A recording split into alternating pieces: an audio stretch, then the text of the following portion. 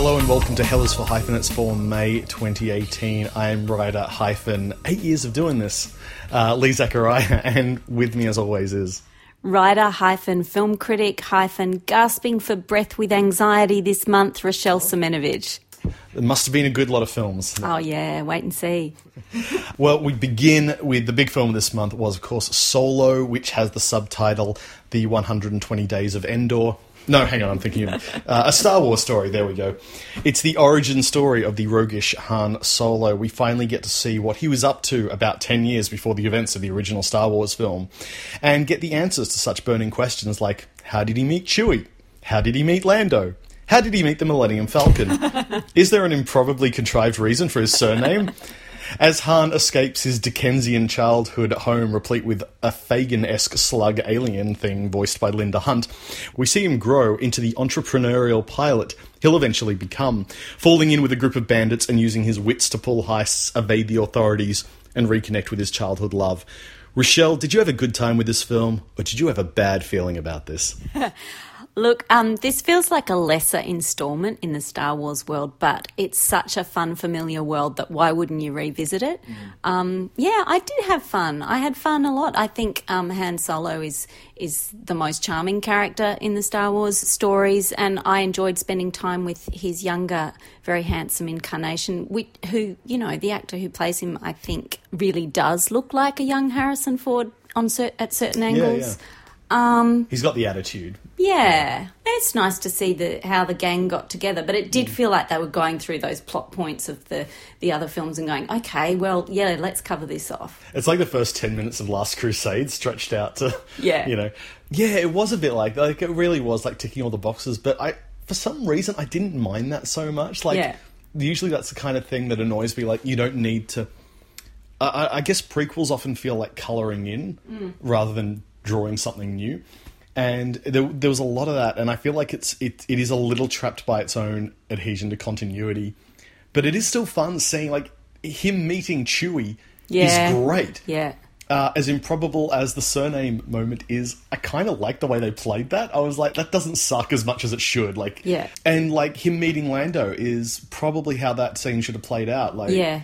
And Donald Glover is the perfect young Lando Calrissian. It was like, there's so much that works in this film that all the stuff that doesn't, I kind of forgive because I had so much fun. The first 10 minutes was just awful in my opinion. I just felt like, this is just so clunky and it wasn't working for me at all. But, you know, I got into it and, you know, it's a rollicking adventure. It's a pirate film. Yeah.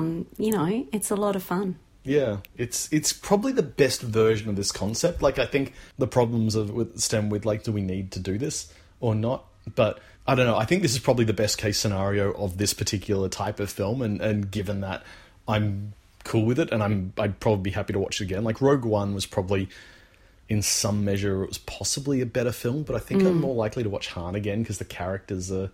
I was more into the characters, like just people being charming at each other.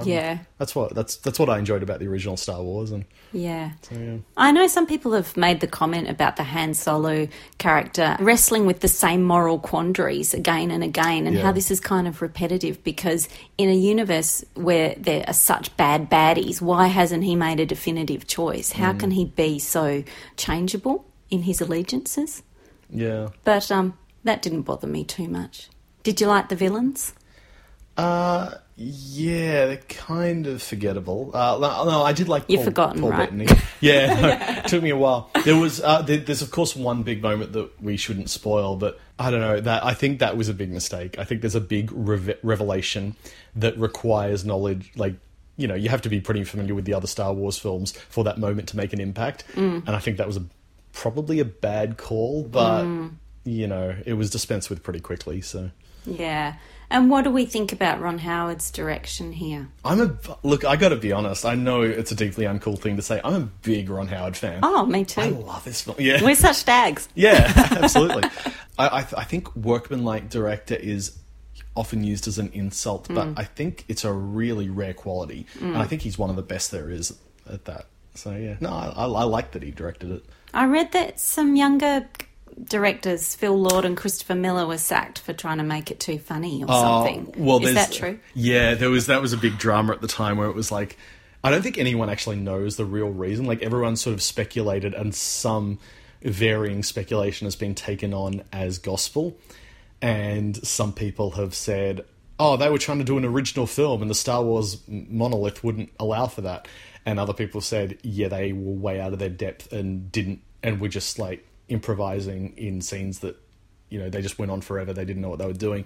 So there have certainly been those conflicting stories. No one can really say until they see the films. I know a lot of people have a lot of affection for Lord and Miller. I've certainly enjoyed some of their work in the past, but I would assume if we could live in a world where we could see both versions of the film, I have a feeling I'd probably prefer the one that we got. Yeah. But, it's not a bad film at all. Yeah. I'll watch it again. Well, I don't even have a single segue for our next film, which is Tully. It's from director Jason Reitman and writer Diablo Cody, who are the team who gave us Young Adult and Juno. Charlize Theron plays Marlowe, an exhausted, sad and angry mother of 2 young children with another baby on the way. When she's given the gift of a night nanny by her rich brother, played by Mark Duplass, she forms an unexpected bond with the unusual woman who turns up every night for the graveyard shift. Mackenzie Davis plays Tully, the kind of mother's helper every mum might long for, in this surprising, candid and disturbing comedy about parenthood. Lee, did this film make you glad you'll never be a mother? Hey, don't rule it out. I can be anything I want to be. I don't know. I bloody loved it though.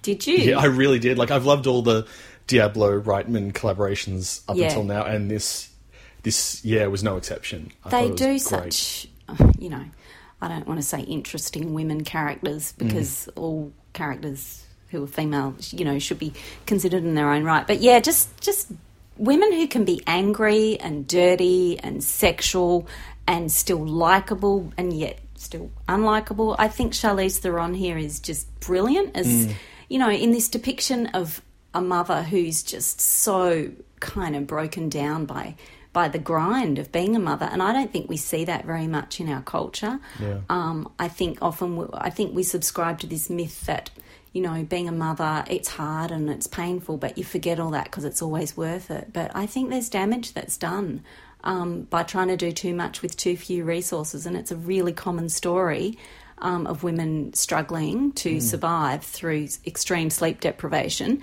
Yeah, I just love that this film goes there to show that. Yeah, it's quite genuine. It almost completely avoids the saccharine, and it's that Hollywood thing. If you can't, I feel like Hollywood has avoided showing motherhood being difficult unless you want to show that the mother is bad, because it's like, well, either you love your child or you don't. So if you love your child, it must be easy and rewarding. Yeah, I always get excited when I see something I haven't seen before, and there have certainly been many complicated, complex films about motherhood before, but you know, this felt like a fresh take. Yeah, I mean, there has been some outcry about the depiction of postnatal depression in this film and some of the directions that the film goes towards the end. We won't spoil it, shall we? Let's not. Yeah. But can I jump in and say, yes. I picked the ending. Did you? Yeah, and I feel like that's an obnoxious thing to say, partly because it flags that there is an ending to pick. But the reason I say that is that I know we have a tendency to think that whichever way we enjoy a piece of art is the way it should be enjoyed. So if you go in knowing a twist, you go, that's the best way to... Or if you go in not knowing it, and generally I think ignorance is bliss. But there was something about the fact that I sort of pegged where it was going, and as a result, I got to see all the clues dropped in real time, the things you would normally pick up on repeat viewings. And I think that made me like it a lot more. I was like, oh, this is really clever, and they've really thought about what they're doing here. Yeah. So, yeah, it's one of the rare times where sort of, anticipating the ending, I think enhanced my enjoyment. Yeah, it's if you go into this film looking at it as an artistic rather than some sort of realistic depiction of what can happen to a person when they're going through an extreme situation, I think you'll get a lot out of this film. And I also have to add that as someone who has long confused Mark Duplass for Ron Livingston, seeing them in the same shot genuinely confused the hell out of me. Same. So I first saw Mark Duplass in Hump Day, directed by Lynn Shelton, who has been on Hyphenates before. Yeah. Go back and listen to her episode; it was great.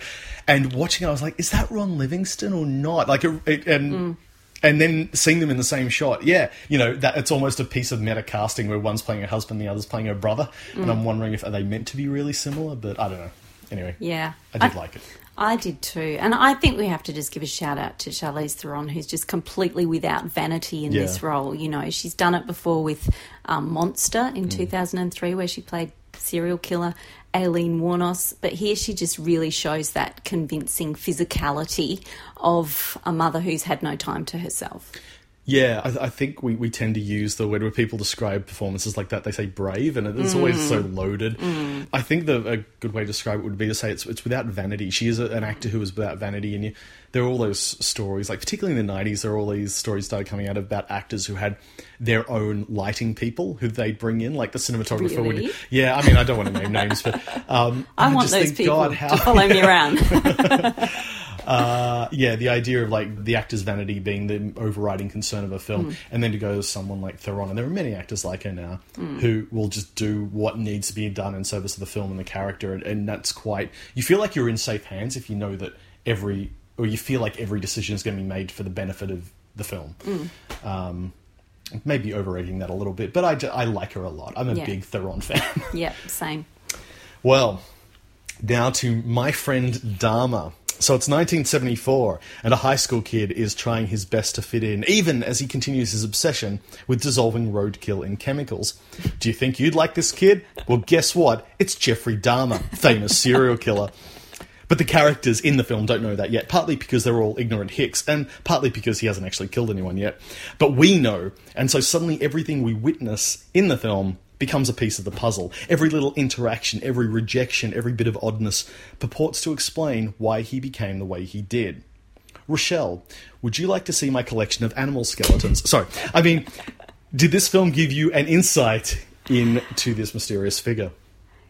It did. I mean, it's one of those films where you know the ending and so everything is a clue, you're right, and it's disturbing. But yeah, I think the interesting stuff in this film is around high school and how this character behaves at high school and how he's co-opted for comedy by his peers who kind of reject him but use him, exploit him, how he tries to fit in. I mean, it really does show high school as being the kind of place that would develop serial killer tendencies if someone already had them. And I don't know about your experience, but yeah, I think high school can be pretty brutal. But I mean, there's also the kind of depiction of his mixed up family, his psycho mother played by Anne Hesh, who I think is maybe a bit of a caricature in this film, but and even Dahmer himself, who's played by Ross Lynch. He actually has a very good likeness to the real Jeffrey Dahmer. I looked him up. Yeah. The way he holds himself and the way he's shot and presented is just kind of exploitative, I'd say. Yeah. I don't know. It's weird, odd, disturbing. Yeah, I think I agree with all that. It's like, and I feel bad sort of not ragging on the film, but like it's mostly well executed. I think it's well made, it's very engaging, and it looks good, and I think a lot of the direction of actors is really good. I think, there are a lot of really interesting characters in the film, but I don't feel we've got any profound understanding or insight into him, like beyond the usual, he walks without moving his arms, and he gets rejected in this point, and, it's pretty typical fare. The way when you reduce the life of a famous 20th century musician down, you get identical films like Ray and Walk the Line, where when you filter out all the most interesting parts of their life, you realise that the most interesting parts of their life are the same as everyone else's. And I feel like it's sort of the same with, serial killer origins. Not that we've had a slew of them in the canon, but, a lot of serial killers tend to have the same basic origins. Oh, they were rejected, they didn't fit in. They almost fit in, and then they didn't, and that hurt more. And okay, even if they do all have similar origins, the films shouldn't. The films shouldn't be similar, and I should be able to cite other films that have done this, but I can't. And I don't know if that means that maybe I'm just imagining it, or there's something. Either way, it felt familiar. Yeah, it's based on the international best-selling graphic novel by Derf Backderf, who is kind of one of the characters here who takes on Jeffrey as their mascot.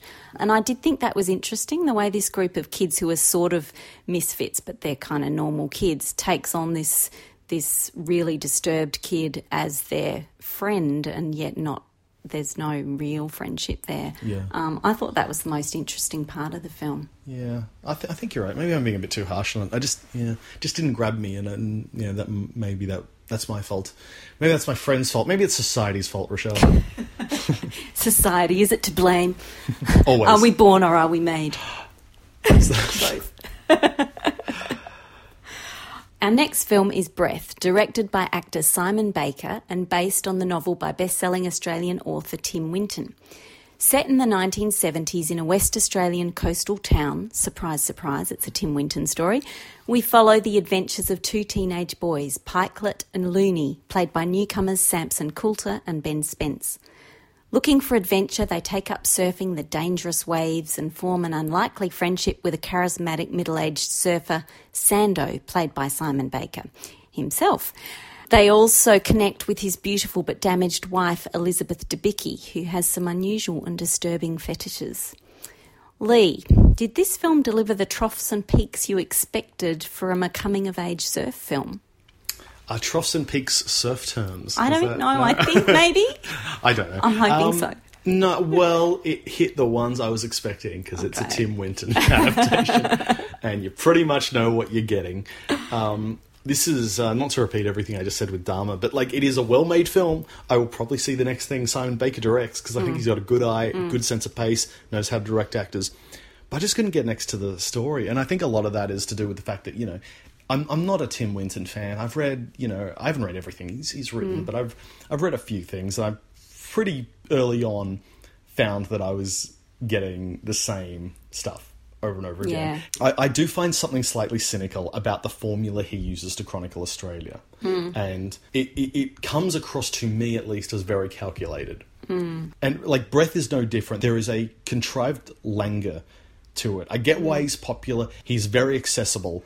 But if I want someone to chronicle, the 20th century experience of Australia's middle class, I will stick with Robert Drew. I do love Robert Drew. Yeah, he's a great writer. But I just couldn't get next to this one. Yeah, well, I was kind of expecting it to be a little bit more exciting for a film that's supposed to be about fear and holding your breath underwater and surfing big, huge waves and kind of taking extreme risks. It didn't feel very exciting to me. At the same time, I like the central idea of the film about the fear of being ordinary and about withdrawing from risks if they're too much. And I think that's a very Australian trope, that reticence to trumpet bravery or daring do and sort of withdrawing from key plot points at the key moment. Sometimes that can work to give things a really realist poetic sensibility. Other times it's just boring. Yeah, I think there's some really great things about this film. I think Simon Baker's really good in the role of the charismatic surf legend. Yeah. And Elizabeth Debicki's really, really interesting as this damaged young woman with a thing for being choked during sex. Yeah, there's some disturbing stuff there. There is, and I think the kids are good. I think there's some really interesting performances coming out of the kids. The what's his name, Looney, the one who plays Looney as this sort of like out of control crazy kid. He's so so interesting. He's lightning in a bottle. I think they captured that type, and we've all met kids like that. Yeah, and I think they captured that really well. And look, and I'm almost more impressed by the lead because he had a much harder job surrounded by these big characters, and I think he sold it really well. But same time, what is this film about? Like, it's just beyond the standard coming of age. Some stuff happened. Like, okay, holding your breath underwater. Someone likes being choked. Where you feel like you're being stifled in a small town. Like, it's just sort of dancing around a theme without ever engaging with one. And I was like searching for the point of the film, and I never found it. Yeah. Look, I love a good surfing film, and I grew up on West Australia's magnificent beaches. But for me, this one just didn't sort of capture what I wanted from it. I don't know, maybe that's my problem. I was wanting a summery surf film, and Tim Winton's not going to give you that. He's going to give you wintry, kind of downbeat coastal towns and some trauma, and you do get that here. Yeah. Yeah, look, it's well made. Yeah. Adapt someone else next time. Simon, please. Speaking of Simon Baker's Breath, would this film play well for overseas audiences? Don't answer, because I'm only using that film as a segue to get into this episode's middle topic. Australia has long struggled with how to sell ourselves to not just Australian audiences, but overseas audiences? Do we try to present an authentic view of Australia, or do we contrive a reductive, comical version that plays to the Outback Steakhouse vision of Australia that those in the US have? Do we fill the film with repatriated local stars that have made a name for themselves in Hollywood, or do we import overseas actors? The commercial pressures facing Australian cinema are so great that the commerce aspect barely figures into it, but still, we want to know the answer. And one person who can tell us the answer is this month's guest, actor, writer, director, Abe Forsyth. Abe, welcome. Thank you for having me. It's our pleasure. So, Abe, your recent film, Down Under, was about the Cronulla riots and the complex racial animus at play in Sydney. Your first film, Ned, featured a Hey Dad reference, which I loved, by the way. I'm embarrassed at how hard I laughed at that. That is the best joke in that entire movie, and it almost made going through the experience of making that movie worthwhile just to have done that joke. So high concept, so obscure, which is my favourite type of joke. But your next film, the one that you're currently in post-production on, Little Monsters, it's a zombie flick starring Oscar winner Lupita Nyong'o and Josh Gad. I get the feeling you might get some more eyeballs on this film than your previous two. Yes. Well, I mean, that was certainly the intention. And making this movie after Down Under, we tried to make Down Under for an Australian audience primarily. We wanted it to play everywhere, but I was compelled to make it because I felt like we had the opportunity to make a statement about something which I felt like had been ignored at that time. And it's sort of, through the course of making that movie, everything sort of bubbled up around the world and locally, Pauline Hanson was coming back when the movie was released. And so all of a sudden we were releasing this movie at a very heightened and relevant time, but trying to get an Australian audience to go and see an Australian movie is next to impossible, really. And look, it wasn't the most commercial of movies. I understand that, and we always knew that going into it, which is why we made it on a low budget. And we didn't have any names in Down Under. That was part and parcel with making it at that budget level. But also, I didn't want names in that one too, because I felt like the event itself had to be the star of that story, and it was a real ensemble. And so, but these are all things that contributed to it not finding an audience at its cinema release, on top of other things, and made it difficult to sell overseas. So certainly with the next movie, which we're finishing off at the moment, the intention was to make something that played for an American audience. And then if you make something, and this is my opinion now, if you make something play for an American audience, then you have more of a chance of getting an Australian audience on the back of that, because Australian audiences, we've been raised primarily on American things, and that's what we go and see at the movies too. So I'm making this movie and packaging it up in a way which makes it feel like it's come from a studio overseas. But I've also just luckily found a story which fits that, but also keeps it having an Australian flavour, and there's logic to why there's overseas actors in this, and why it's set in Australia. And the best possible version of this movie is Australia in terms of its setting. It's sort of, that story sort of confirms the thing we've always suspected, that the cultural cringe thing where we need overseas, audiences to validate ourselves before we like it. So you've actually made that conscious decision to make an Australian film for Americans that Australians will then like. Yeah, and I mean, so there's that aspect of it too, but then there's also the aspect of, I can only really compare it with Down Under because that was the last thing that I worked on, but Down Under was a movie which tried to make an audience laugh, but then very deliberately tried to punish the audience for laughing as well, and reminded them that they were actually watching something serious.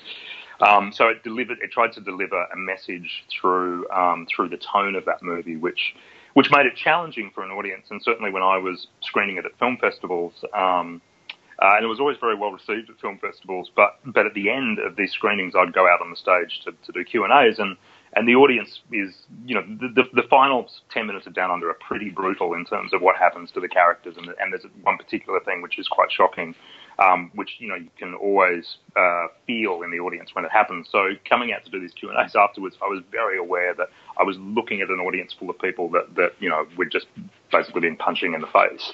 And, so again, making a movie that doesn't feel very commercial.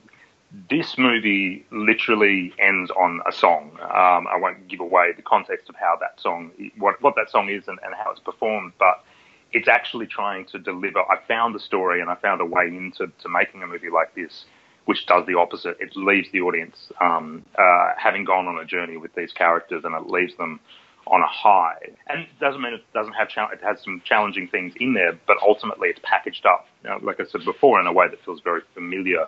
So I don't think you can just suddenly go, the way that we've got to make this work is to just import actors into the kinds of films that we're making in Australia. We actually have to try and find ways of making films that play for an international audience or an American audience, or a commercial audience. And that doesn't mean you can't bend the rules and have fun sort of subverting expectations, but it just means you just really have to think through every aspect of the movie when you're writing it, when you're conceiving it. You have to think about how will you market this movie, who's it for, in the sort of fractured landscape of cinema, exhibition, Netflix, and all that sort of stuff too. Like, what is the right home for it? You really have to assess everything from the idea onwards. And would you say that on a really basic, simplistic level, Australian films just tend to be more downbeat? I mean, the happy ending is just something we don't kind of seem to believe in with a lot of our films, whereas, I think we kind of want it still. Yeah, look, I think so. Look, at the same time, though, we just make such a small number of films every year here too, and I think we just don't have the population or the money at our disposal where we can be making more things and throwing more things out there. I try and support Australian film as much as I can, but there is very little that I actually want to go and see, if I'm being brutally honest. And my favourite Australian films tend to be pretty dark as well. Chopper's one of my favourite Australian films.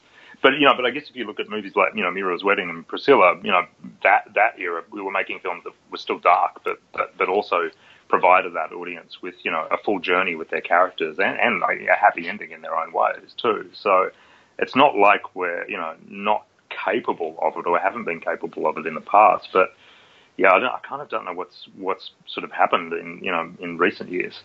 It feels almost nostalgic to come back to this conversation that we really haven't been having for a few years. There was a long time where we were like, what is the role of Australian film? How do we, make it popular again? And even that, what you were saying, you want to support Australian films, but they are so dark, is that it does... I think the thing that puts audiences off is that we keep telling them to support Australian films, and it makes it sound like it's broccoli. Not entertainment. Yeah, it's broccoli. It's I think that's very, very valid actually too.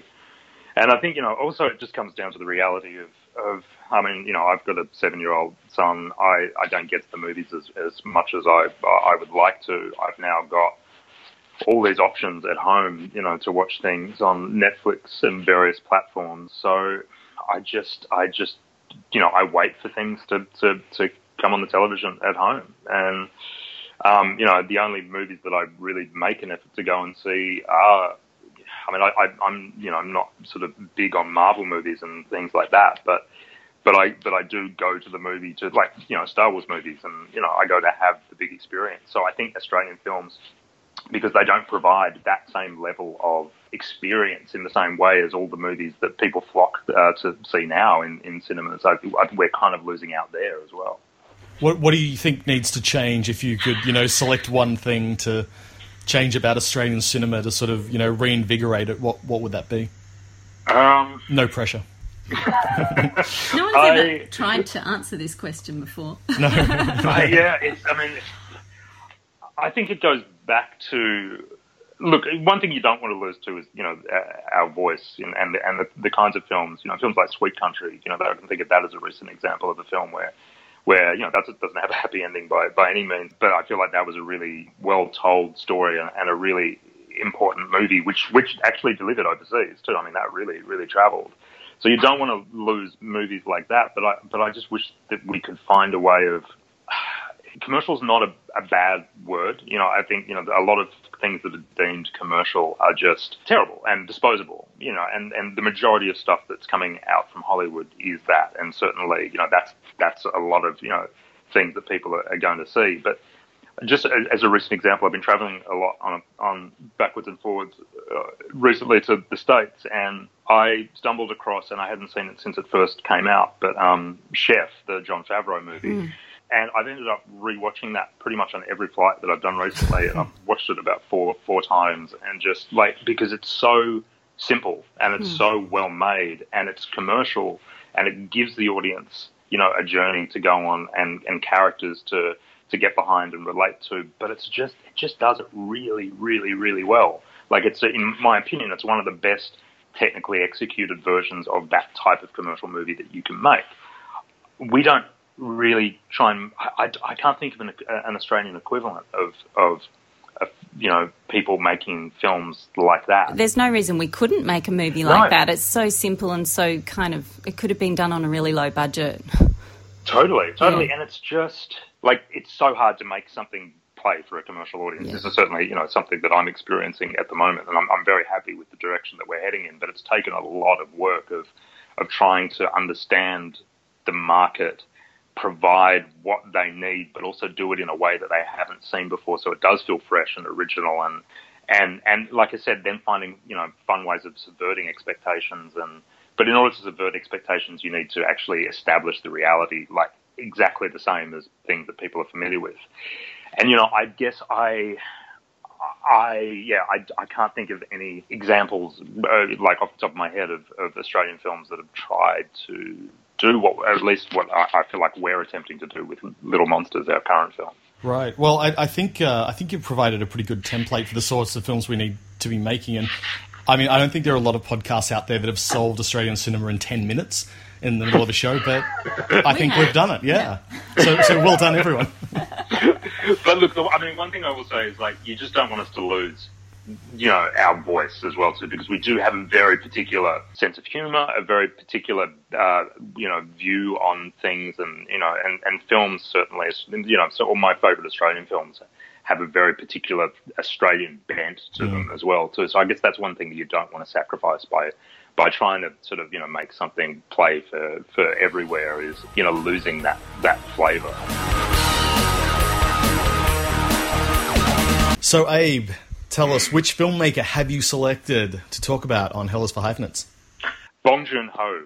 And look, there were lots of filmmakers that I could talk about endlessly, and filmmakers like Peter Weir, Coen Brothers, George Miller. I'm sure you've probably done all of these people before. But I find Bong Joon-ho, he's got a much smaller body of work in comparison with those people that I just mentioned. But I just find him fascinating with what he's done over the course of those, is it 5 or 6 films? I think 6 features, yeah. I just find his work captivating. And certainly someone that's managed to stay true to himself, find an audience, but without sacrificing the brilliant stuff which sets him apart from any other filmmaker that I can really see. He's got elements of other filmmakers, but I feel like he's so unique, and there's no one actually like him working in the world or in the past that I can compare him to. When did you first come across his work? I think The Host was the first thing that I saw, and that was around the time that it came out, and I was familiar with Park Chan-wook, and he was my only real entry into South Korean cinema at that point. But The Host it's not my favorite. I love it. It's not my favorite of his films, but just seeing this, or the first sequence where you see the monster attack, which happens in broad daylight, and at the time the visual effects were incredible in comparison with other films that were being made. But it's not just the visual effects, and this is certainly something that applies to later films of his, in particular Okja. It's how he knows to integrate those visual effects into the story, and how he uses the camera to really put you into what the characters are going through and experience it from their eyes. And that's where I'm particularly impressed with him as a filmmaker. And after I saw The Host, I saw Memories of Murder, and that, a movie without any special effects, but similarly, just the way he uses the camera, the way he takes you through that world, puts you into that very particular time period where that movie's set, and you just feel absolutely everything that those characters go through, which is, I think, the biggest achievement of that film as well, too. Because, as Australians, there's not a lot that we can sort of relate to in terms of the setting and certain sort of things that are so identifiable in sort of South Korea society. But he still manages to make you identify and feel like you're there, which is a real talent.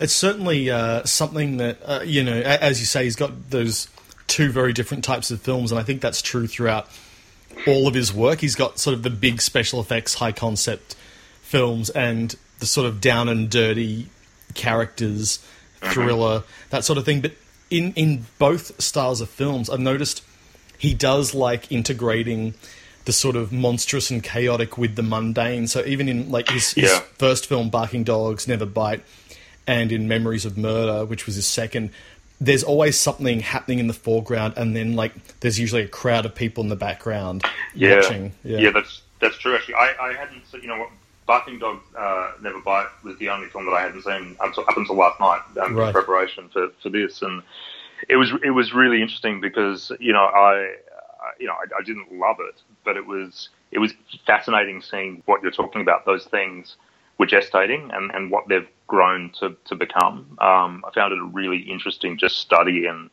someone that was just starting to sort of explore their voice. And yeah, I think you're right. There is this element of the ordinary, which appears in different ways throughout all of his movies. This is something that I noticed from rewatching a lot of his stuff just recently too. Like, there's a lot of movies where people will sit and have a meal. Like he'll show people just eating, or certainly drinking as well.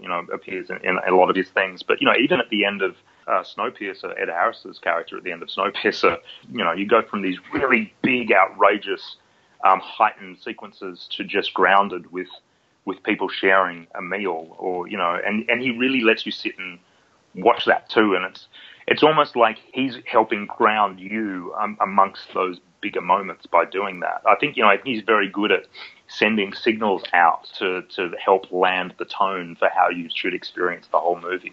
Yeah, would you say that, I don't know, I watched The Host for the first time the other day, and it's just got so many weird shifts in tone between comedy and farce and tragedy and action. And I found myself sort of scrambling to know quite how to take certain scenes. And I thought the same thing was happening with Oksha as well. I mean, it's really interesting the way he balances that.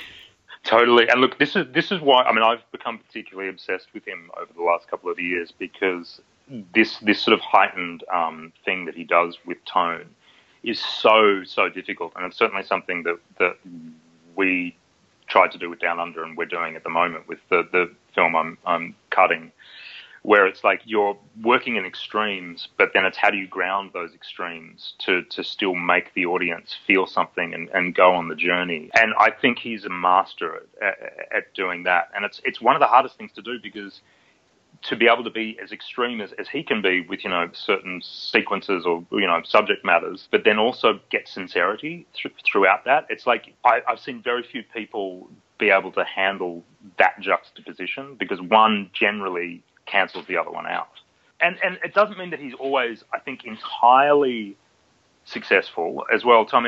But for me, the world and everything kind of still carries me through. Like, I love Oksha so much. That was probably my favorite film of last year, and I was watching it continually when we were filming Little Monsters, just as an inspiration and a reminder of just being able to tell a story in the way that he does in that movie.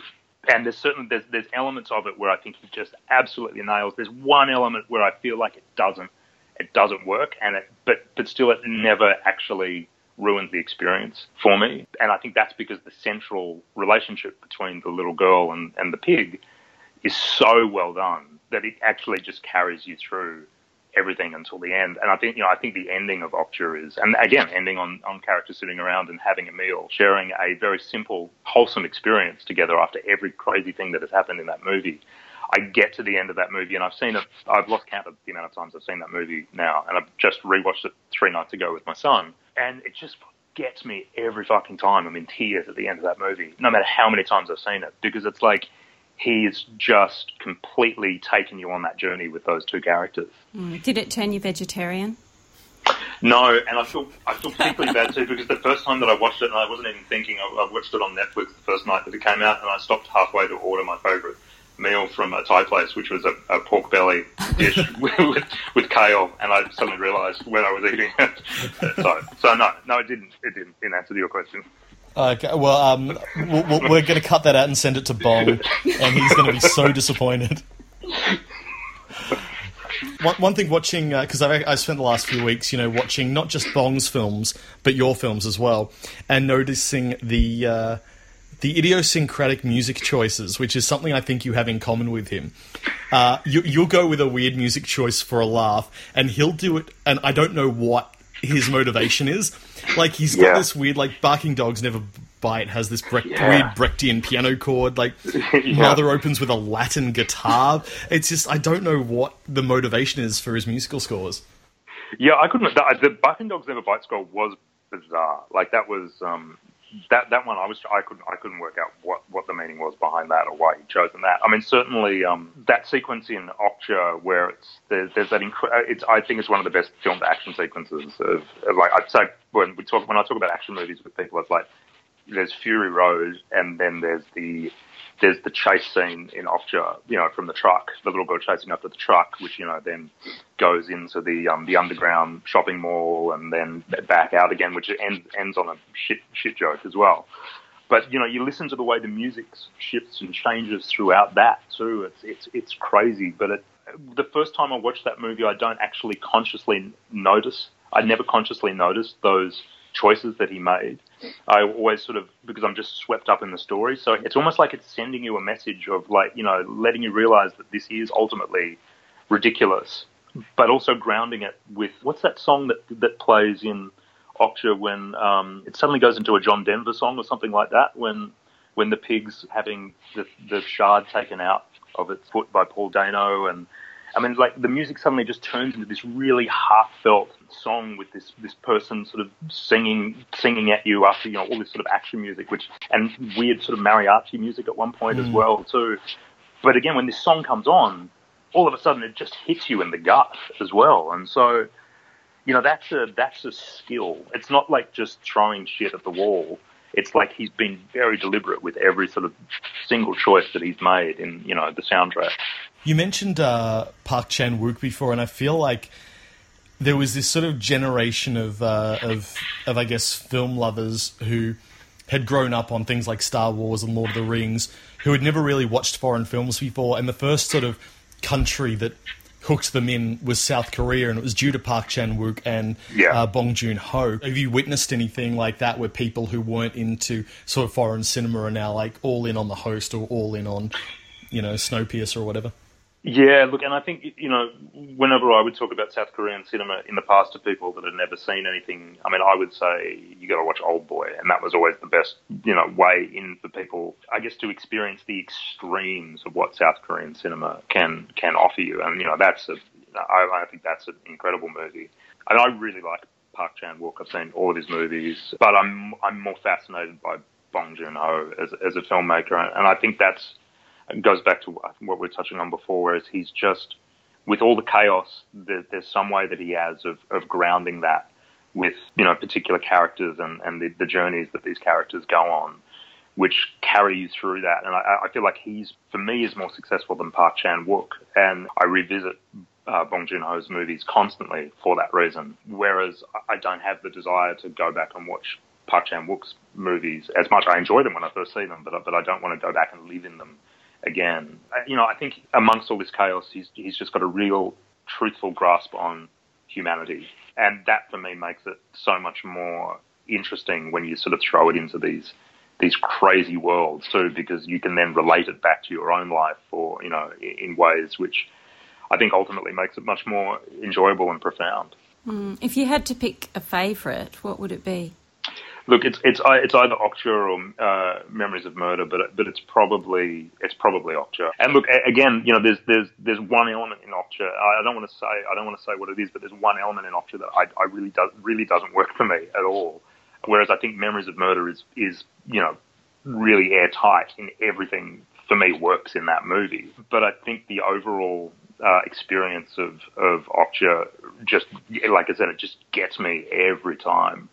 I mean, I think the ending of Memories of Murder too is incredible as well, and it's in its own way. And that thing of like a character looking into the camera at the end of the movie, like it can be terrible. Like, I love Paul Thomas Anderson, but I rewatched Magnolia recently, and that is so pretentious the way that movie ends with that character looking into the camera. Same with The Revenant. When you get to the end of The Revenant and Leonardo DiCaprio looks into the camera, you're like, what? Why are you fucking looking at the camera? Well, do you know why he did that in Memories of Murder? Well, my interpretation of it was that he's, the killer's still out there, and he's looking at you and going, are you the killer, or are you, you're going about in society, and is the killer going to be, are you going to come across the killer? Yeah, I mean, but I know this is sort of a bit of a spoiler for anyone who hasn't seen it, but because it's based on a real life thing, we can sort of get away with it. But it was sort of South Korea's first serial killer case. And it remains unsolved. And Bong actually said he's almost certain that the killer would go and see this film, because how could you not? And so he wanted the killer to be sitting there in the audience watching and have the cops stare at him down the barrel and go, I know you're out there. I mean, this is Zodiac before Zodiac, it was... The cop, though, at the end he's now selling juices. He's now driving around. He's got a new life, and he's selling juice machines. Yeah. And it's like that's what I love about that movie too, which is like the journey you go on with that character that is so violent and so kind of just feeling his way through by beating people up and being sort of really sort of bolshy and just trying to get anyone to just admit to it so they can move on. You get to the end of the movie and it's like he's just. The way those characters change over the course of that movie is brilliant. And it happens gradually, but it really makes that final image so potent. And I think Zodiac too. It's a fascinating companion piece to Zodiac, because it's that thing of how do you catch a serial killer that stopped killing, or that you just never gonna know. Yeah. Interestingly, rewatching all these, I discovered that.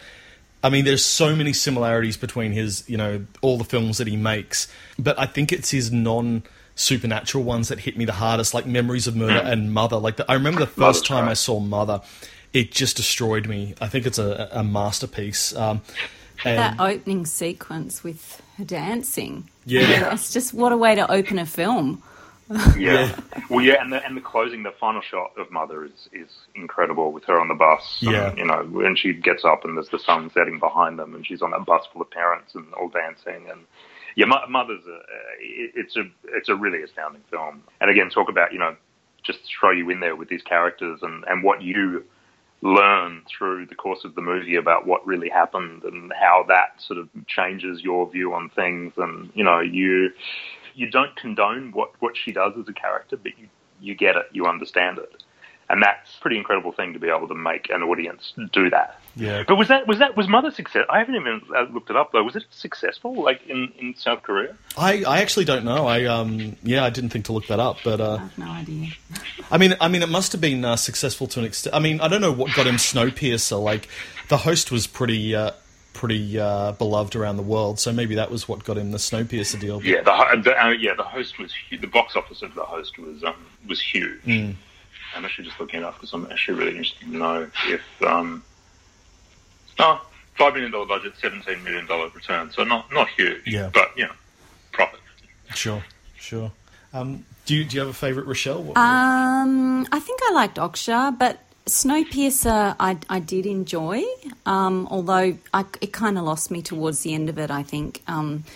But yeah, just for spectacle and originality, Snowpiercer is a great ride, It really is. And there's some sequences in it too where there's that sequence with the teacher and all the kids and the guns and everything. But there's that sequence where they go through the tunnel and they've got those night vision goggles on, and it's horrific, that sequence. It's so well handled. And I think, it speaks to his technical ability as a filmmaker too, to be able to have the limitations of shooting in those confined spaces, but still manage to make each sequence feel unique and unlike the one that comes before it. And that's a huge skill. And certainly there's some big performance. I think Tilda Swinton's fantastic in that movie too, and I think she is someone that can can walk the tightrope of delivering a big performance that actually works and provides you enough sort of glimpses within it to carry something like that through. And again, it's just those heightened areas that he works in. It's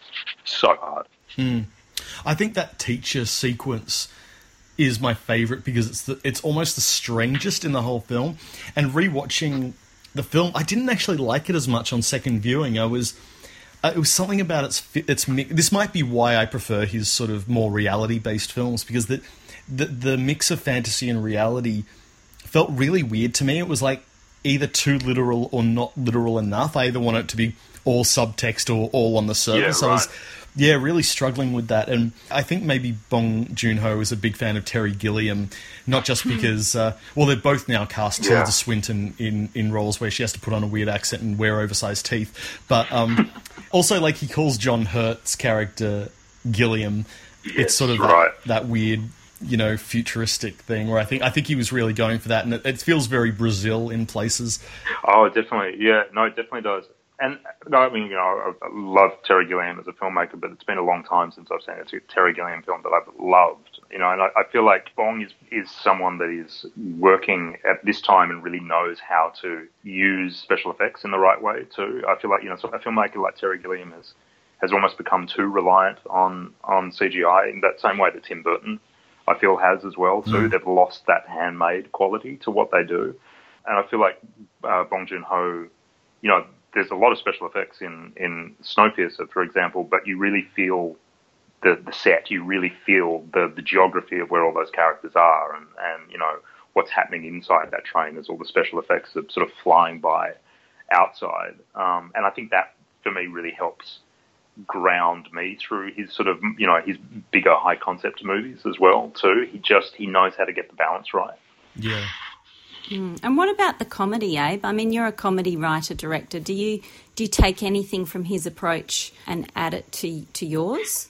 Well, look, I think he does comedy similar to the Coen brothers in this way, in that he knows how to makes the situations ridiculous enough, but grounds it with enough things to give you the cues of how to laugh at it and how to find the funny within it. And again, I keep touching on this thing in Okja, which I'm not saying what it is. I do feel like there's something in Okja. It's probably not hard to work out what that is. I want to know. I think Tilda Swinton's fantastic in Okja, and I think she, in both those roles, does something really interesting with them, but also gives you enough insight into where they've come from and understanding who they are. I mean, I might as well just say it. I think Jake Gyllenhaal is really, really over the top in it. And I think he's one of my favourite actors. I think like Nightcrawler and certainly in Zodiac, and he's incredible. But I don't understand why that character is at that level. And there's something that on the many viewings that I've had of that movie, there's a moment in there where when he's on camera for the first time, when he meets Okja for the first time, and he goes from that sort of high screeching kind of voice thing, and then when he's on camera, all of a sudden he's speaking almost normally, and it's like someone had the idea at some point of going, oh hey, what if instead of being sort of like the kid's animal guy on camera with the high pitched voice, what if we do it the other way around? So what if I'm like that normally, and then when I'm on camera, I'm actually just sounding like a normal person? Yeah. And it's a very odd choice, which doesn't sort of pay off in any way. But like I said, it never takes me out of the movie, like completely, like, because I'm able to continually rewatch it. But I think there's an example of, like, you push for an extreme and it doesn't land. And it's so hard to make movies with tone the way he does, to land absolutely everything. That's what I admire about him too, is that he does take these huge extremes, because there's not many filmmakers that, do it or I can compare him to. I wonder if that's similar to The Host. Like, one thing I almost found off-putting the first time I watched The Host is, I'm going in expecting a monster movie and you expect some, stock characters or at least some familiar archetypes, and suddenly I'm being introduced to this guy who's like kind of a man-child, but he's got a daughter who's more mature than he is, and I can't for the life of me figure out the family dynamics. And there's an Olympian who's like, what is going on? And I think it works, but it was so weird the first time I watched it. I was like, wait, get the monster out of here. I want to watch this family interact with one another. Yeah. But I mean, I also think that's why I love watching South Korean cinema as well too, because you don't have the benefit of completely understanding the culture. so you do have to keep up with it. And then because I totally agree with everything that you've said about those characters on my first viewing as well too. But the more I have watched it, the more I've appreciated it. And certainly, the way that movie ends as well too, with, the two characters that are left at the end, again, sharing a meal. You can't predict the journey that these characters go on. And I think that's obviously him as a filmmaker, but I think for me personally it stems from the fact that I don't have a great frame of reference for, South Korea other than what I see in the cinema. Right. Because I really noticed when I was watching Okja again the other night, and like I said, I've lost count of how many times I've seen that movie, and I think this is the gift of a movie like Okja, that the way it you just keep discovering new things in it. And this might have been an obvious thing, but it was certainly something that I didn't really sort of put my finger on until watching it this time, or at least was able to articulate it. For a movie that is about, there's so many faults in translation in the movie, and which is, a really funny and interesting part of it, about the different cultures, and, the literal, that moment where Stephen Yeun's character on purpose mistranslates, for the little girl. But just that final moment with her and the pig, where it goes up to her ear and just it's like he's returning the gesture, the pig's returning the gesture she's returning the gesture that the little girl has given her before. And in a movie where it's like all so crazy with how everyone doesn't understand each other and miscommunicates and is against each other, there's a really beautiful clarity between those two characters throughout the entire movie, which helps make that moment so sort of profound at the end too, because it is just a reminder of, at the end of the day, what's important, and that's just, being with your loved ones and feeling like that there's someone that understands you and that you understand them.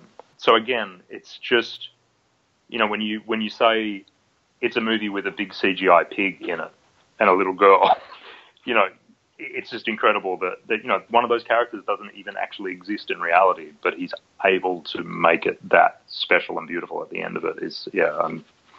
I just think it's an incredible movie. Mm. Absolutely. Well, yeah, everyone should definitely check out his films if you haven't before. At least a few of them are available on Netflix. They're very easy to find. His short films, I think a couple of his shorts are online. We'll put some links in the show notes. And it's worth checking out his early stuff. And his next film, he's currently in production on Parasite, which sounds like the name sounds like it's The Host Part 2, but it's actually a family drama. Oh. So he's, so I'm really looking forward to that. He's working with Song Kang-ho again, who was in Memories of Murder and The Host. And yeah, he's such a fantastic actor. And again, talk about, you get a whole bunch of different sort of types of performances from him in the movies that he's done for Bong Joon-ho, but he's so compelling as a performer. Mm. Absolutely. Well, Abe, thank you so much for joining us. We really appreciate it. Oh, look, pleasure. Look, I've been listening to you guys for a while now, and it's really lovely to speak to you both and be able to just talk constantly. Has been lovely. And we can't wait to see Little Monsters. Is there any news on when we might be able to do that? No, look, we have there is a plan that's in motion, but it's still a little bit early to share what that plan will be. And look, the realities of making anything is you're at the whim of what's happening in the marketplace, and so it's I don't know. It's probably the easiest way that I can sort of say, but the film will be finished in August, and then we'll be ready to start working out what's the best way to present it to the world. Awesome. Well, we can't wait. All right. See you later. Thanks, guys. See you.